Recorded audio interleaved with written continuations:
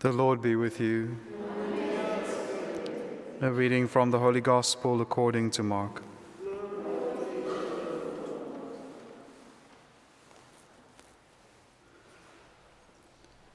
Jesus appeared to the 11 and said to them, "Go into all the world and preach the gospel to the whole creation.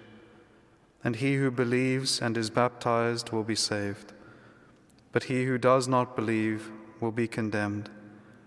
And these signs will accompany those who believe. In my name they will cast out demons. They will speak in new tongues. They will pick up serpents. And if they drink any deadly thing, it will not hurt them. They will lay their hands on the sick, and they will recover." The Gospel of the Lord.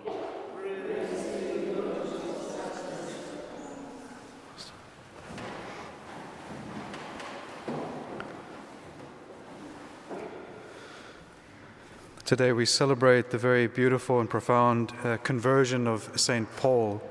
And so what we see here, this wonderful saint, so influential on so many other saints after him, so powerful in his witness. One of my favorite statues in Rome is the statue of St. Paul, which is outside the Basilica of St. Paul, outside the walls. And he's standing there with his sword in the Gospels. It's a very profound, very powerful statue there.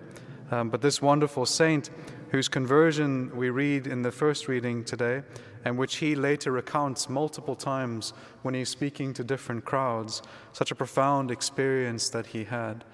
But his first experience is important. His first experience before he is baptized is he encounters the risen Christ. He encounters the Lord first. The Lord is the catalyst for the conversion. And it's very beautiful what happens, because when the Lord appears to him, the Lord says, "Saul, Saul, why are you persecuting me?" And Jesus shows the intimacy that he has with the members of his church, that to persecute his church is to persecute the Lord. They are his body, and we truly see that to be such in what he says to St. Paul. "Why are you persecuting me?" And so it is to this intimacy that Paul himself is now being called. Paul is called now to become part of the body of Christ. And so he goes, and the first thing that happens after that is he receives his sight again at the words of a believer. And then he receives baptism.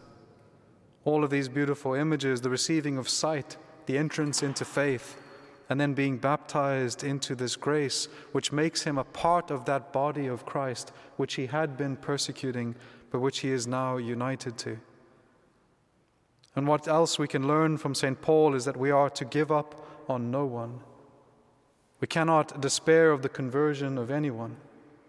The Lord can take any soul and make them into a Paul. That's the beauty of what we read in this first reading today. And then in the Gospel, you have this commission that the Lord gives to his own apostles, the 11 of them that are gathered there with him. And this is after he has called them to that intimacy with him. So we see a definite pattern in the resurrection accounts. The Lord eats first with his apostles on multiple occasions. And then he ascends, he is taken from them. He calls them first to that intimacy with him, and then he sends them out, just like he did with St. Paul. St. Paul is called to that intimacy with Christ first, before he can go out and be effective in his preaching of the gospel. So also these apostles in the gospel today are called into that intimacy. They've spent time with the Lord, they know him, and this will make their preaching of the gospel effective, because the gospel is something that has been witnessed by them and is now being lived by them. And he says to them, "Go into the whole world and preach the gospel to all creation." All creation that was affected by the sin of Adam will now be restored through the grace of Christ. The Lord sends his disciples here to preach the gospel first. People must encounter Christ first. And then the beauty of Christ will draw souls to enter into that oneness of him in his body through the sacraments and through his grace. But to preach the gospel is not simply something that we do by words. As St. Francis says, preach the gospel at all times, and when necessary, use words. The gospel is preached by our life first and foremost. We also might be the only gospel that someone might encounter in this world, and therefore we must be living the gospel. We might be the only way in which someone might meet Christ in this world, and therefore Christ must be living in us. And the gospel is something that must be taken in first. It must be encountered by us first.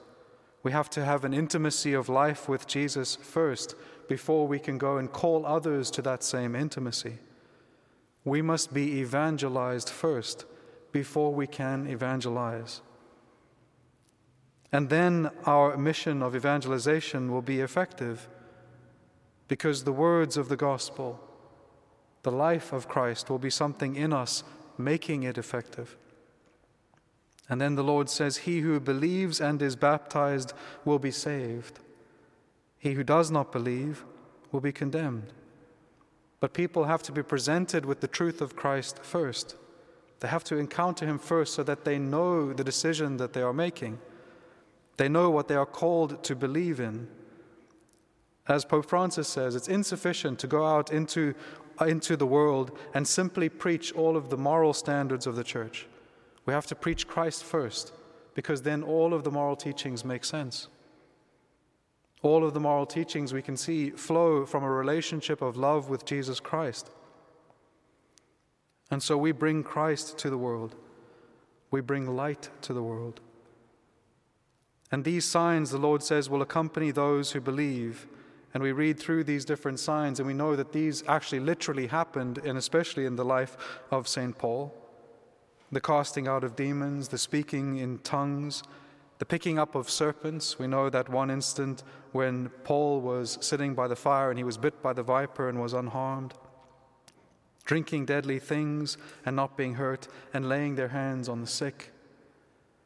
But this also represents the sacraments of the church and their effectiveness.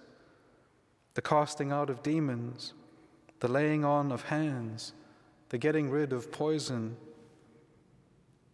But it also has a mystical interpretation, as some of the church fathers point out. And so the casting out of demons is the work of the church by exorcism.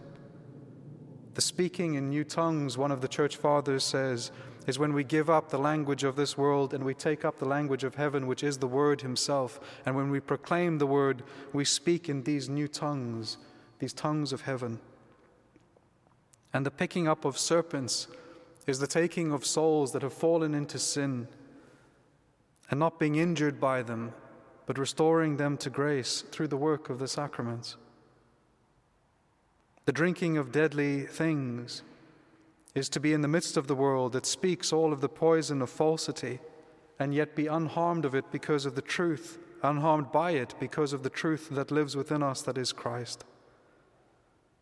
And the laying hands on the sick is also encountering those who are in need of Christ's grace.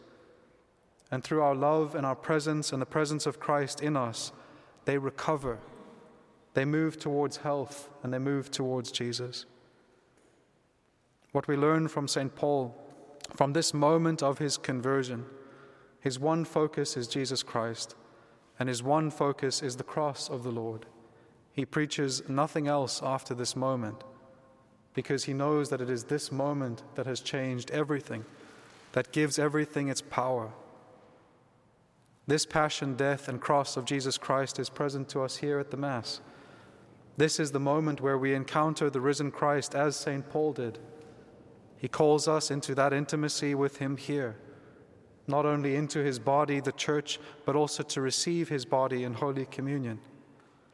And then he sends us out from this moment of intimacy, this beautiful encounter with the risen Christ, to go and preach this mystery to all creation. Amen.